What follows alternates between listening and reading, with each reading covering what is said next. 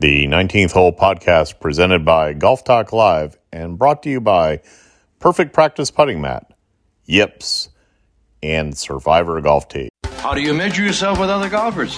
By height. It's a very, very special honor. I'm Paula Creamer, and you're listening. Well, we're waiting. Hi, this is Martin Cove, a.k.a. John Kreese from Cobra Kai, and you're listening to Golf Talk Live. Let the word go out from here across the land.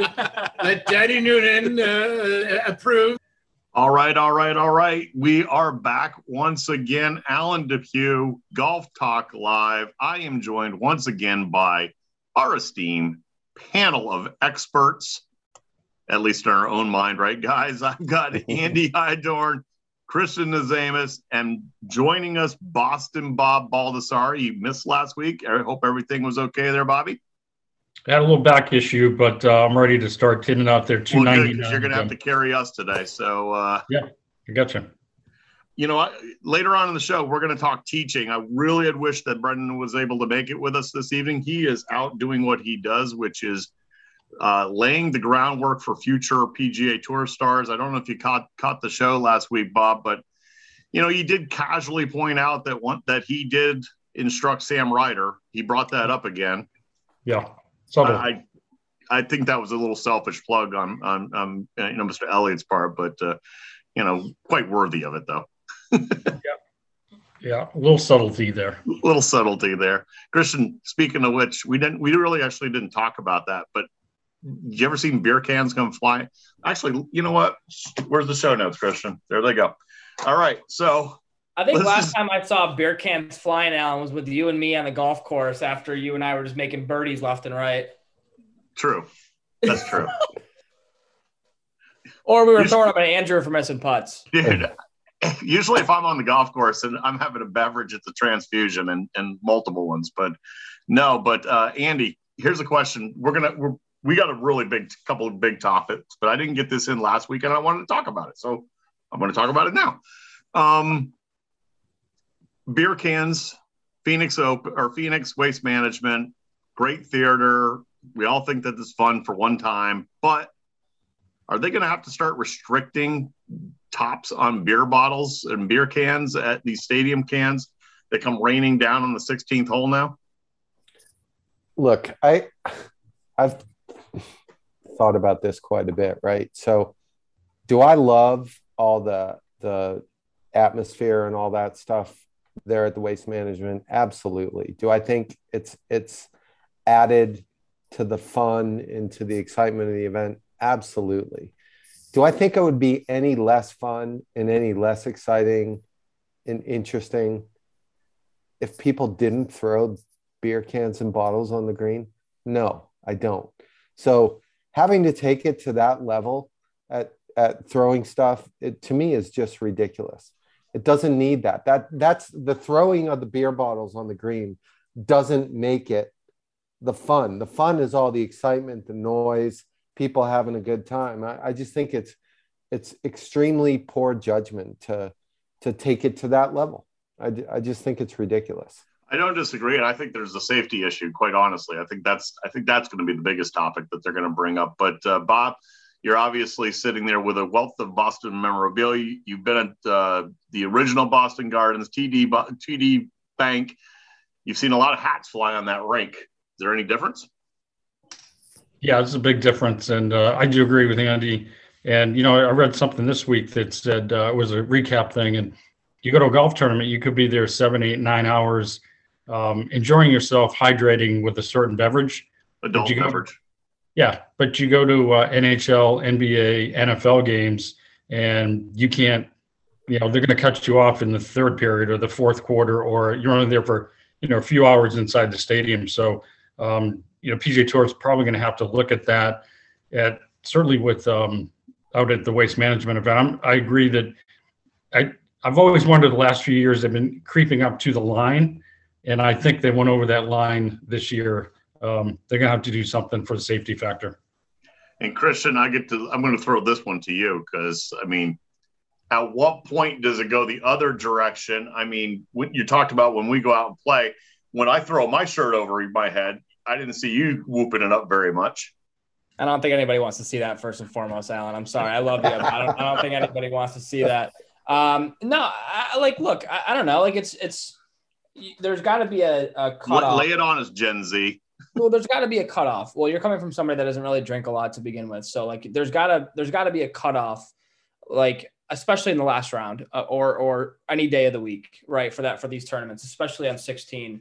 Like Bob mentioned, like anytime you go to an NHL game or an NFL game, even NBA, they cut you off either at half times, like last bye, and like you can't get a drink in the second half.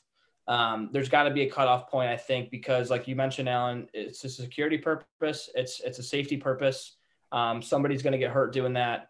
Luckily there was nobody actually hurt during this event, but who knows what's going to happen, next year and in the years to come. So I think that PGA's got to look into this. I think they have to really like make a stand, I think, moving forward. So Bobby, should more events be like this?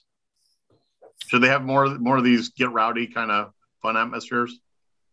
I was at the Honda on Thursday this week down here in Florida, and what they've done at the Bear Trap and that 17th hole, I think they've gone right up to the line. It's a lot of fun. People are engaged. It's got that 16th Waste Management feel to some degree as far as the build out, but it's not going over the top. I do think the more that people can see golf and it's more exciting, then they can say, I think I want to try that. That looks fun. I want to come to me or to Brendan, and then we'll help them get on the golf course and see where the magic is out there. And on the one hand, I do wish more events had, I don't know, they just looked at it as the experience for the fans and the spectators, that it was just pure fun and excitement. I think, the players are going to like it. I don't think they want it every week, but maybe after Waste Management, it seems like there's not much out there. The Honda has done a wonderful job with families as well out there.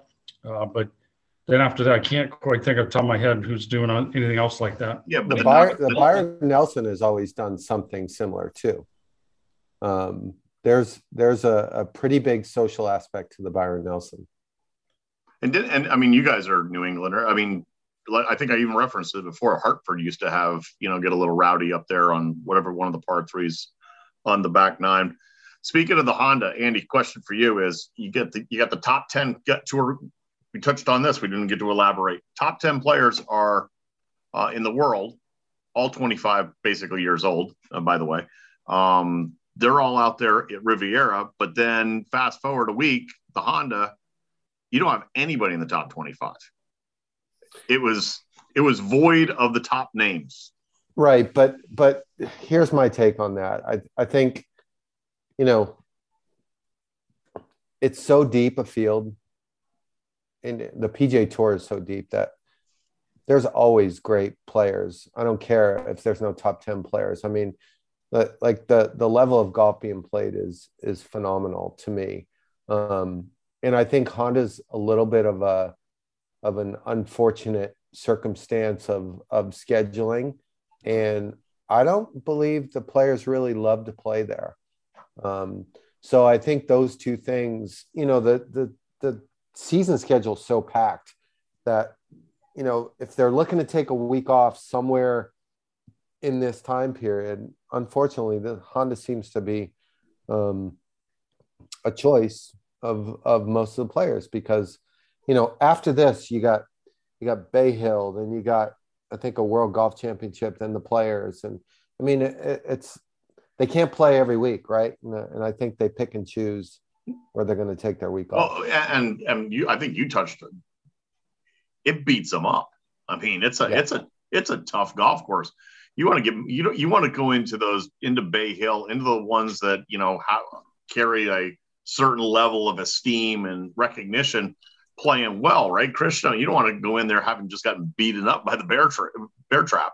No, of course not. I mean, the Bay Hill is it's a ball striker golf course. Obviously, that's the way Arnold designed it. That's the way that everybody around golf really. I mean, this is like a major to some people because of this. Just a history around, obviously, Bay Hill and what it means to a lot of people. I mean, but then you see what Bryson did last year, and he made the course look short. I mean, the course is 7,500 yards, and he made it look like it was 6,500 yards. You know, I mean, the dude's hitting a lob wedge into a par 5 that's over 550 yards. That's just unheard of. And made 5. And he made 5. Yeah. So, this is a tournament I love to watch. I had to give you that. I mean, I know he's your boy there, Christian. Love Bryson. Honestly, it's my favorite golfer on tour. The sarcasm there, folks, if you did not catch it. No, it's a great tournament to watch. It's never a dull moment, honestly. I mean, there's so many legends that have won this tournament, you know, especially on 18 on a Sunday. So I love watching it. You know, I don't know if we're doing picks later or not, but I got a guy that I think is really going to shine. Well, you know, the show notes, we just throw them away, honestly. Just get them out of here. Let's throw picks in there at the end of this. Why not? We'll pencil that in. Hey, Bobby, the big topic of all, and I was gonna use certain words to describe it, like blowing up and things like that. I'm gonna back away from that. We're just gonna say free fall, given the light of what's going on in the world, and thoughts and prayers are with everybody over there, Bobby, by the way. But what the hell? It was our topic. It was our number one conversation last week. Phil, I mean, this guy, he's losing everything. Pretty interesting situation. Yeah, sponsors keep dropping. You know, when I was out at the Honda, it was a topic of discussion. Certainly, some people I ran into, and you know, the legacy word, the term, you know, what he's done in his career, he's taken a beating. So good for him that he's got to step back and get away from it. You know, they had a mandatory players meeting down there, I believe, on Tuesday or Wednesday, right? Yeah, with the commissioner. Yeah. You know, in where I have worked and what I have done and the people I know, I've been, connected to some inner circles. And, you know, some people are not too surprised with how Phil has articulated things. So it's sort of, you know, what comes around. Articulated things, very well stated. Yeah, what comes around goes around at times. So, I think maybe the idea of trying to improve the tour and you're always going to, I don't care if it's at my golf shop or Andy's company or this radio show, you're always trying to do some better things and improve, but he went at this drastically wrong. And the thing that really sticks with me, I cannot get out of my head, was, you know, when he dropped the expletive and said, you know, working with those, you know, he knew they were bad guys. I mean, it's just well, I was going to throw her over to Andy. I actually have the quote right here. I wanted to save it. So see, Christian, I do occasionally have notes. Quote, "They are some scary mother efforts to get involved with." I mean, and then he goes and elaborates how their record, how we know they killed so-and-so and have a horrible record of human rights. They execute people over there for alternative lifestyles. Knowing this, why would I even consider it? But they're great guys, he says. What's that? But they're great guys. They are great guys. Yeah. I mean, if that wasn't the most confusing thing, I mean, he goes on this rant about how bad they are, but then, you know, he's like, and that's why I'm sticking with these guys, which I don't get the least bit. One thing I would say, two things I want to say, actually. The first thing is that Phil's done an amazing job forging his reputation amongst the fans of the PGA Tour. An amazing job. He's clearly one of the best autograph signers. He's one of the best tippers. He's done an unbelievable job doing that. I believe that he's also just the opposite in the way that his fellow players view him. I think and I've heard this for a long time, he's not well liked. There's not a lot of love out there from the other players to Phil. So I think he's created this image with the fans, and then he's himself with the players. That's one thing. I think the other thing that I wanted to point out and really throw out to you guys too is that the thing that confuses me, and I watched a lot of Golf Channel coverage on this when he released his statement. The thing that confuses me the most is we live in this cancel culture world right now, right? Where, you know, the Justin Thomas thing and, you know, all that stuff happens to people all the time. I can't figure out, what did Phil do to get dropped by Workday, by American Express, by KPMG. I can understand the Callaway thing because it's in the golf business, but I don't quite get just yet what he did with his stupid comments. You know what? It's funny enough to get dumped. No, I completely matter of fact, Alan Shipnuck, who did the interview, right? Who then went on, and if you're following his Twitter feed, he's asking the same question. What did Phil really do? Yes, he said used bad words. He did this, he did that. But I mean, they have obliterated this guy. Every sponsor's left him. Right. And if you believe what the Golf Channel insiders say, we don't know the first thing about what's coming out about Phil. Like, there's way more to come out. And this is what was insinuated in the commentary that I saw. There's way more to come out. There's been stories floating around about Phil with illegitimate kids, with gambling, with all kinds of stuff. And I think one thing that stood out to me was, I want to be a better person, or whatever the exact words were. So to me, there has to be something more, much larger to drop here that we don't know about yet. So Christian, his other statement that he made is, quote, a once-in-a-lifetime opportunity to reshape how professional golf, the Professional Golf Association operates. And then he went on to then that actually led into the whole Saudi Arabia thing. Obnoxious greed. What does he got to reshape? Actually, that's as good for Bobby to answer also, but I'm going to let you chime in. Truthfully, I don't know. I mean, I think I don't know if it was like a cover up for what he was saying about his comments or stuff. I don't know. I mean, it's such a sticky subject right now to talk about, because being an iconic image like Phil, right? And like Andy's mentioned, like we've all mentioned, like he signs autographs after tournaments like Arnold did, till dark. He would sign 1,000 autographs if he had a chance to, right? I mean, I've had the ability to see him actually in person at the Heritage down in Hilton Head, South Carolina. I've seen him play there. I've seen him play down in Florida before. Just overall, he's a people's guy, and it's so difficult to see somebody that a lot of people look up to say comments that rude and disrespectful. I'm not surprised that a lot of his sponsors dropped him personally. But I'm curious to see how this kind of pans out, in the next few weeks and months. So, Bobby, are you surprised that Shipnuck then came out and says, because he made a reference, Phil made a reference of that things were taken out of context, and then Alan comes out, and it was a exceptional reporter, by the way, and covers the sports, comes out and says, no, they weren't. They were not out of context. This is word for word. You knew we were doing this story. But then he rallies quickly and comes to his defense, also saying that the cancel culture, as Andy mentioned. I mean, are you surprised? Here's the other one. Are you surprised that Alan released these a month or more before his book comes out? Probably not. No, I mean, I've probably given maybe 1,000 interviews, and there's many times that I said, hey, Alan, this is off the record. And after every sentence, I go, this is off the record, and this is off the record. And you get trained to do that. At least that's my style if I have to do that. So I think, I don't know. I think the writer did the right thing.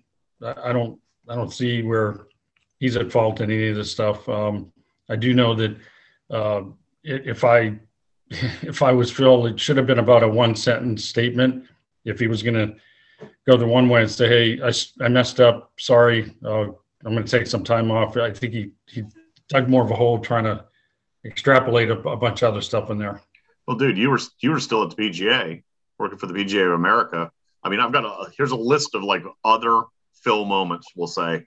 You guys can all just randomly jump in, but you were at the PGA when 2014 at Glen Eagles, when he basically skewers Tom Watson right on the stage. Yep.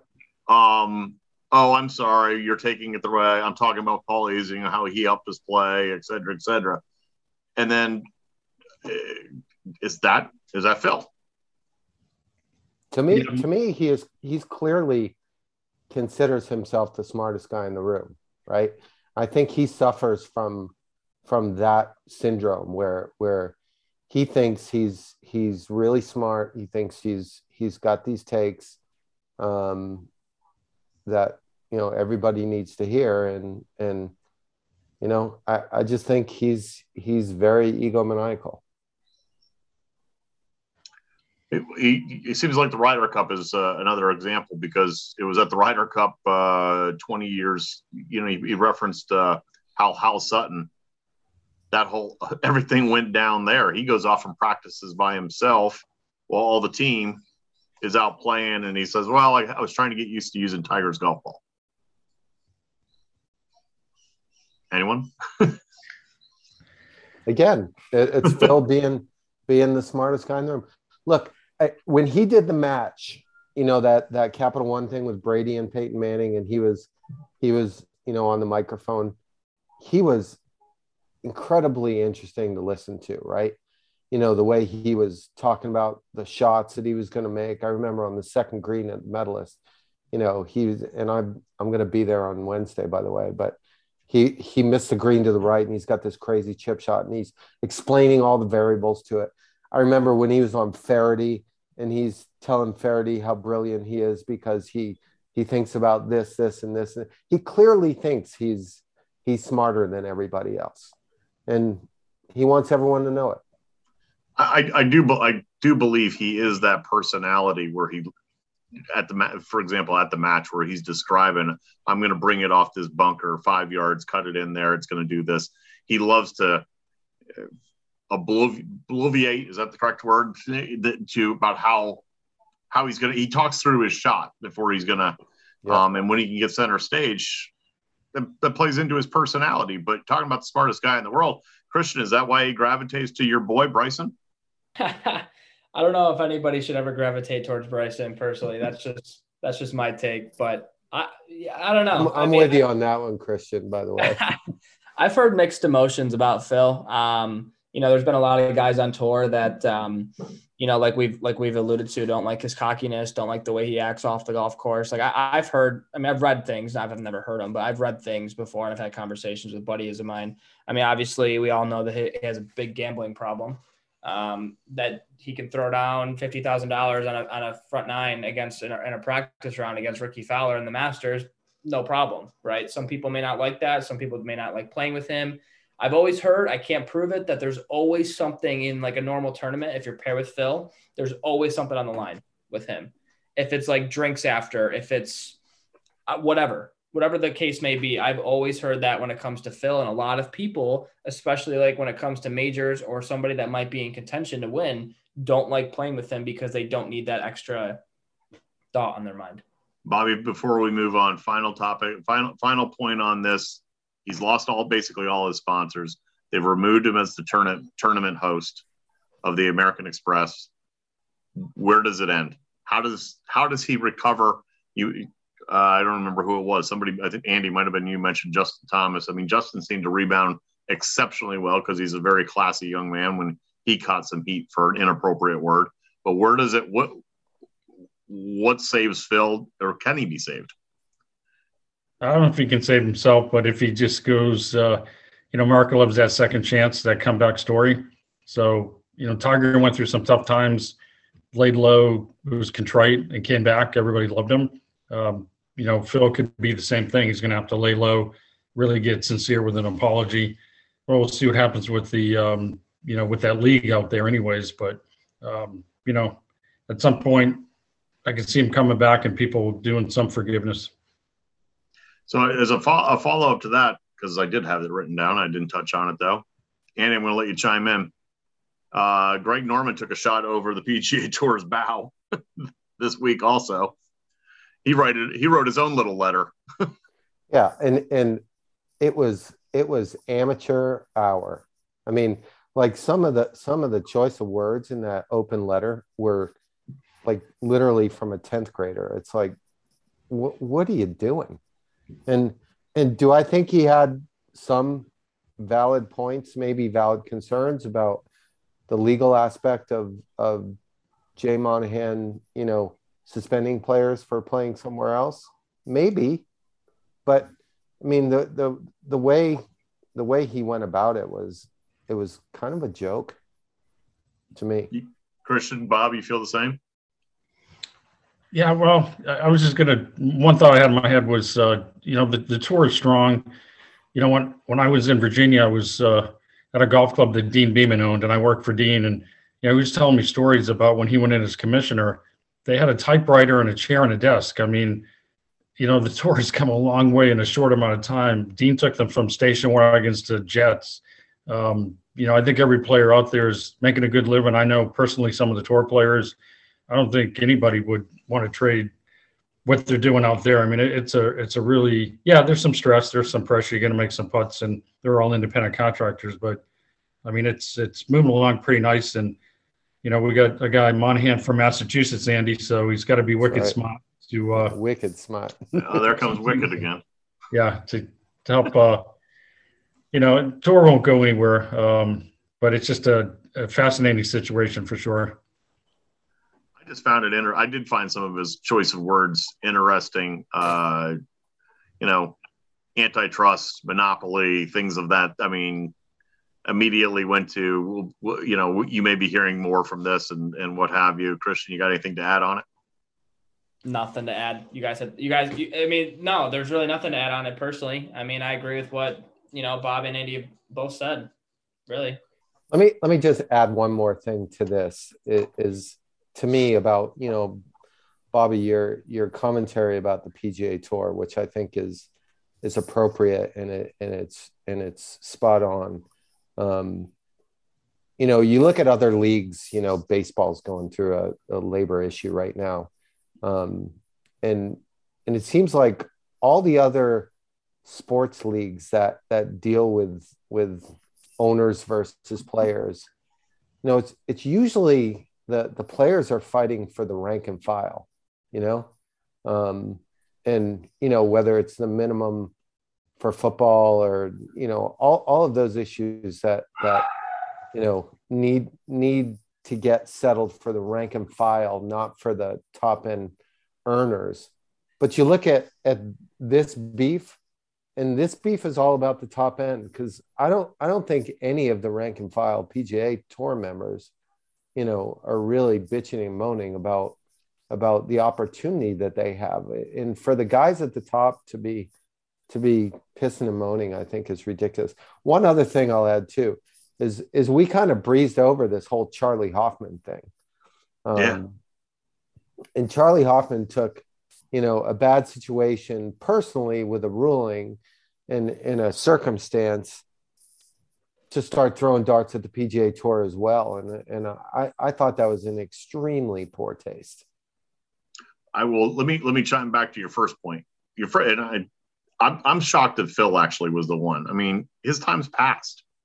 Mm-hmm. I mean, I know he's the reigning PGA champion. I get that he can still play and with the boys on the younger circuit, but is he trying to lay the groundwork for the guys behind him? To your point, and this is why I wish Andrew was able to hop on. He's taking care of some other things today. Couldn't join the panel. I mean, he could give you a perspective from sports management side, but I mean, yeah, everything's usually raising the minimum start salaries and the rookie contracts for these teams coming in. Then you got guys like Joel Damon, who's like, yeah, the star players should make more money. They're not coming to see me. So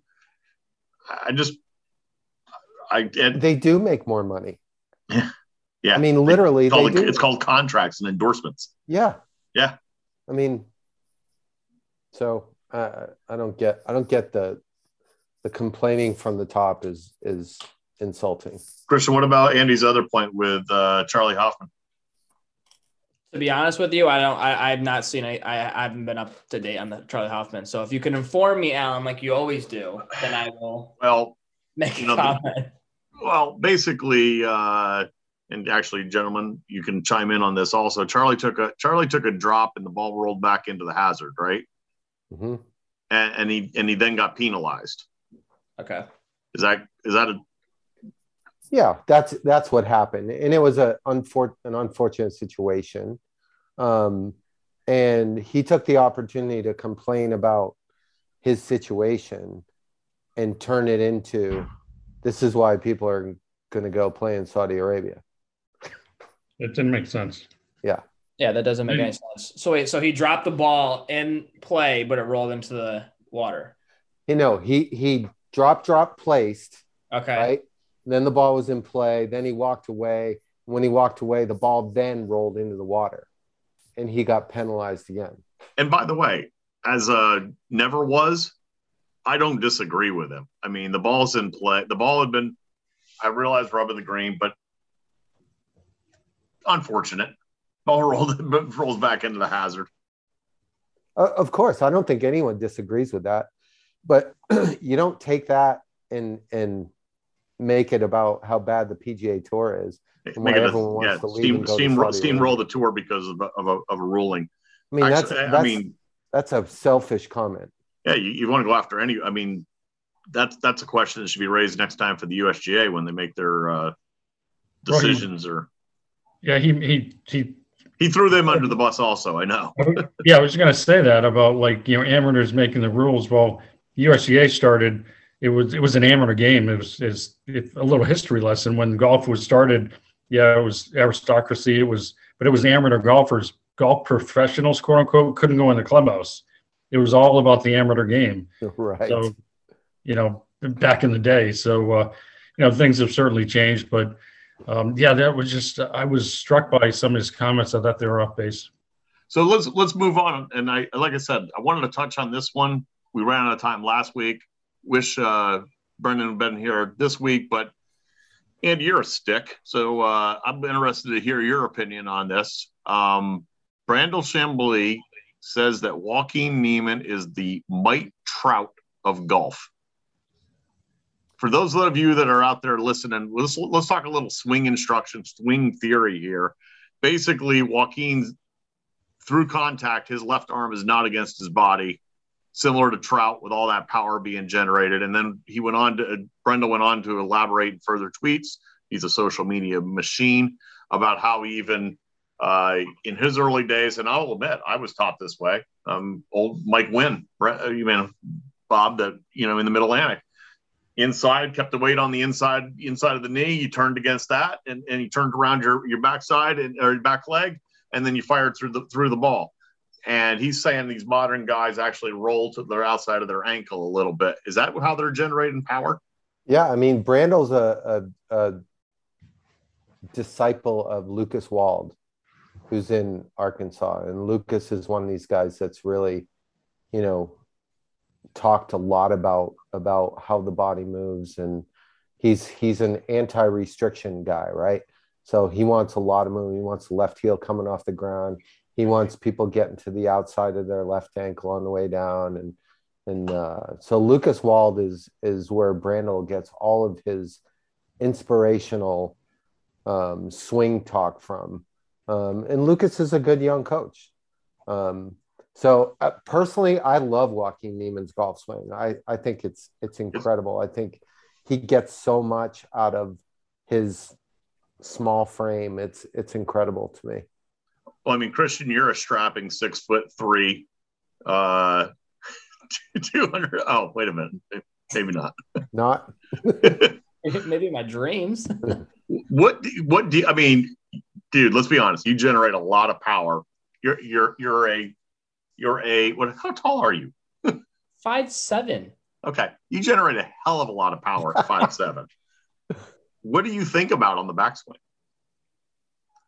I mean, for me, I just think about first making contact, and second, I just think about hitting, just going back to basics, really.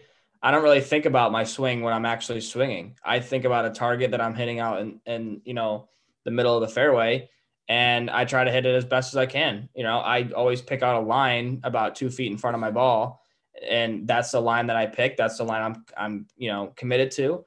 And, sometimes it doesn't work out that way, but when you look at somebody like Joaquin Niemann's swing, I mean, that dude generates, his club head speed and just a swing. It's just slow motion. It's a treat to watch, honestly.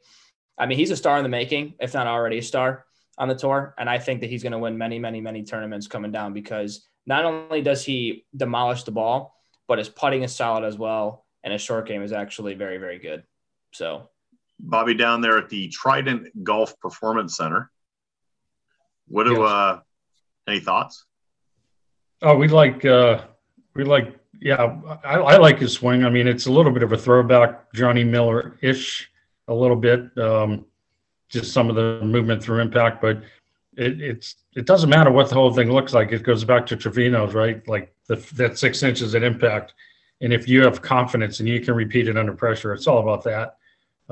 There's so many good swings out there, but some people freeze up or they can't come through in the clutch. So, well, let me ask you a question, because I remember this conversation way back. I had a former business partner of mine, God rest his soul, passed away tragically a number of years ago, but he was a disciple of Jimmy Ballard. And Jimmy Ballard definitely, he worked for Jimmy down at Doral when Jimmy was down teaching. That Jimmy definitely moved off the ball. Yeah. Is that what you're saying, Andy, when you're talking about free flow of the motion? No. By the way, I'm moving. If you guys can't see, I'm actually moving in the screen right now as I'm trying to explain this. No, it's just the opposite. It's Jimmy Ballard talked more about really an upper body movement back and through, and these guys are more talking about the most interesting thing about Niemann's golf swing to me is his side bend, right? So if you look at slow motion pictures of Niemann at impact, nobody gets in that position. His right hip is so far rotated around, and he has so much side bend that his shoulders are so almost perpendicular to the ground. It's unbelievable the position that he gets in. And getting back to the point, Lucas Wald is a Ben Hogan guy, and they're talking about, a lot of what they talk about is in your backswing, you go from forward bend to side bend to extension, right? And this all happens, in a very centered way. So all the movement with the lower body is helping the upper body get really turned and loaded up like it is. Bob, anything to add? Well, Andy is a stick. I've seen him in action. Andy is a stick. And what he's doing with Iconic Golf is really, it's revolutionizing, helping PGA pros, the LPGA pros, golf instructors out there with the education component and looking at the swing. So, he's Niemann's doing some really good things. I think his confidence level's got to be huge. I mean, coming out of Riviera, that's a heck of a place to win a golf tournament. That history there. I agree with Christian that, proverbial sky could be the, opportunity for him, and his potential is going to be strong.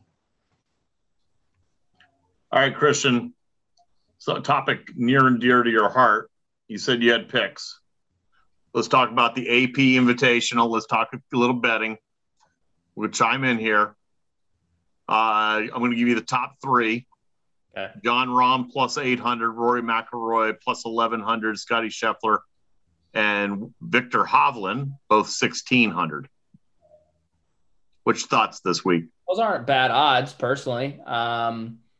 I don't know. I don't like either of them this week, personally. They could easily win.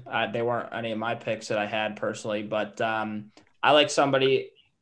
This isn't my pick, but I like somebody like a Will Zalatoris to win this week, or going off at plus 3,000, by the way. Right. My pick, Sam Burns. I just think that he has a ton of confidence, and I think that he's ready for a big major win. I think this would be a major win for him. I think at this point in his career. Yes, he has won, but I think of the caliber of the tournament, I think this would be a major win for him. So his short game's there, his ball striking's there. I like him this week. So Andy? I think Brooks is playing really good golf right now.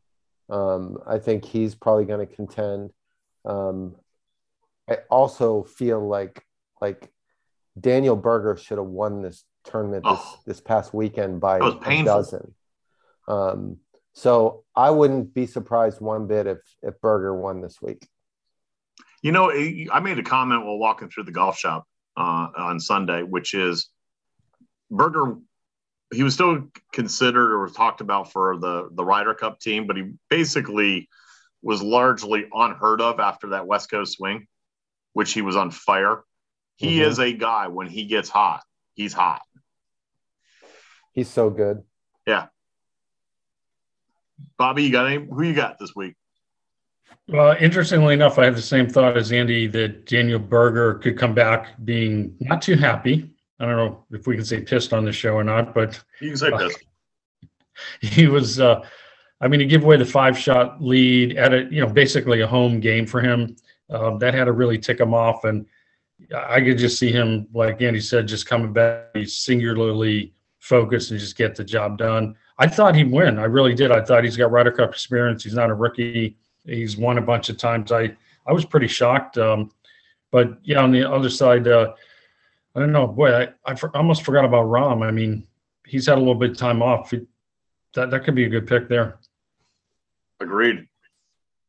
I'm going to go, you guys, since we've merged together, you don't know the passion that I have for this player. So Christian's going to go, oh, here we go. It's kind of like an Andrew. Andrew, whenever we say, hey, guess what, Andrew, who are you going to pick? It's either Justin Thomas or Colin Morikawa. It's the only two. I'm like, oh, way to go out on a limb there, buddy. I, on the other hand, a little more laid back in my selection, but I'm telling you, he's a superstar in the making. Victor Hovland gets it done this week. Can't argue with that either. I do it. Christian just fell out of his chair, folks. He just fell out. Yeah, he wants.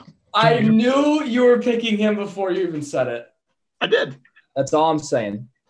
Can we say that Matthew Wolff will not win this week? That poor kid is lost again. Yeah. He's gone into the darkness again. 81-76 last week. That's you remember when those three came out, when Hovland, Morikawa, and Matt Wolff came out, and they all won pretty quickly. Yeah. They were all, the three new shining stars, and everyone looked at Wolff as the one who was the one who's going to break out. But man, he's gone through a couple dark periods, and it looks like he's in another one now. Oh, easily. I mean, you could see Jason Day putting up, like, he's fine. It looked like he found something earlier this year. I mean, my guy's Ricky Fowler. I love Ricky. I would love nothing more than to see Ricky win a tournament in 2022. I don't know which one it would be. I'd like to see Ricky win a tournament so he gets back to Augusta. Yeah. It's going to be weird without him there, I think. Here's just an observation. I don't know. I'd like to get your feedback, but I'm a huge Ricky fan. I just think he's good for the tour. He's good for everything. I go to the Honda on Thursday. I don't know. I probably just want to get your feedback because I might overanalyze this, but when you look at the range at the Honda, Ricky was in the far left, the very first spot where you're going to warm up. So every single solitary tour player is coming onto the driving range at Honda. And Ricky's so congenial. He's saying hi to a lot of people. Yeah, he's warming up for a tournament. The putting green is right there. I just looked at that and I thought, boy, if he's trying to get back on track and really grinding, would he go to the far right where nobody's going to see him? He could stay in his zone, hit some balls. I was just struck by he was right smack dab in the middle of the social area. I don't know. Just an interesting observation. Yeah, I would love to see Ricky win again. I think everybody loves Ricky. But he's shown flashes of getting it back. It's up and down still. And the ladies, they are traveling. They are traveling across the big pond to the left. They're over at the HSBC Women's World Championship over in Singapore. Actually, I guess that's next week. That's technically March 3 through 6. So they're still in transit, I'll say. And they're on the ship. They're on the ship. Yeah. So shout out as always, Daniel Kang. You're welcome to come on and play us. We might have a shot. All right, Christian. Closing thoughts. Bring us home. 18th green. Bring us home. Yeah, guys. I mean, I say it every week. Please continue to to follow us on social media, Facebook, Instagram, Twitter, all the above. We have a huge 2022 plan for you guys. We have great content. We hope that you guys can continue to follow us on this journey. We're doing it for you. We're hoping that we can bring you guys great content every week, make you guys laugh, kick back, have a beverage, or have your morning cup of coffee on the way to work listening to us. Ramble about golf. Basically, we shit talk Andrew, all the above. It's all out of good heart. So, please, again, continue to follow us on social media. And that's my final thought.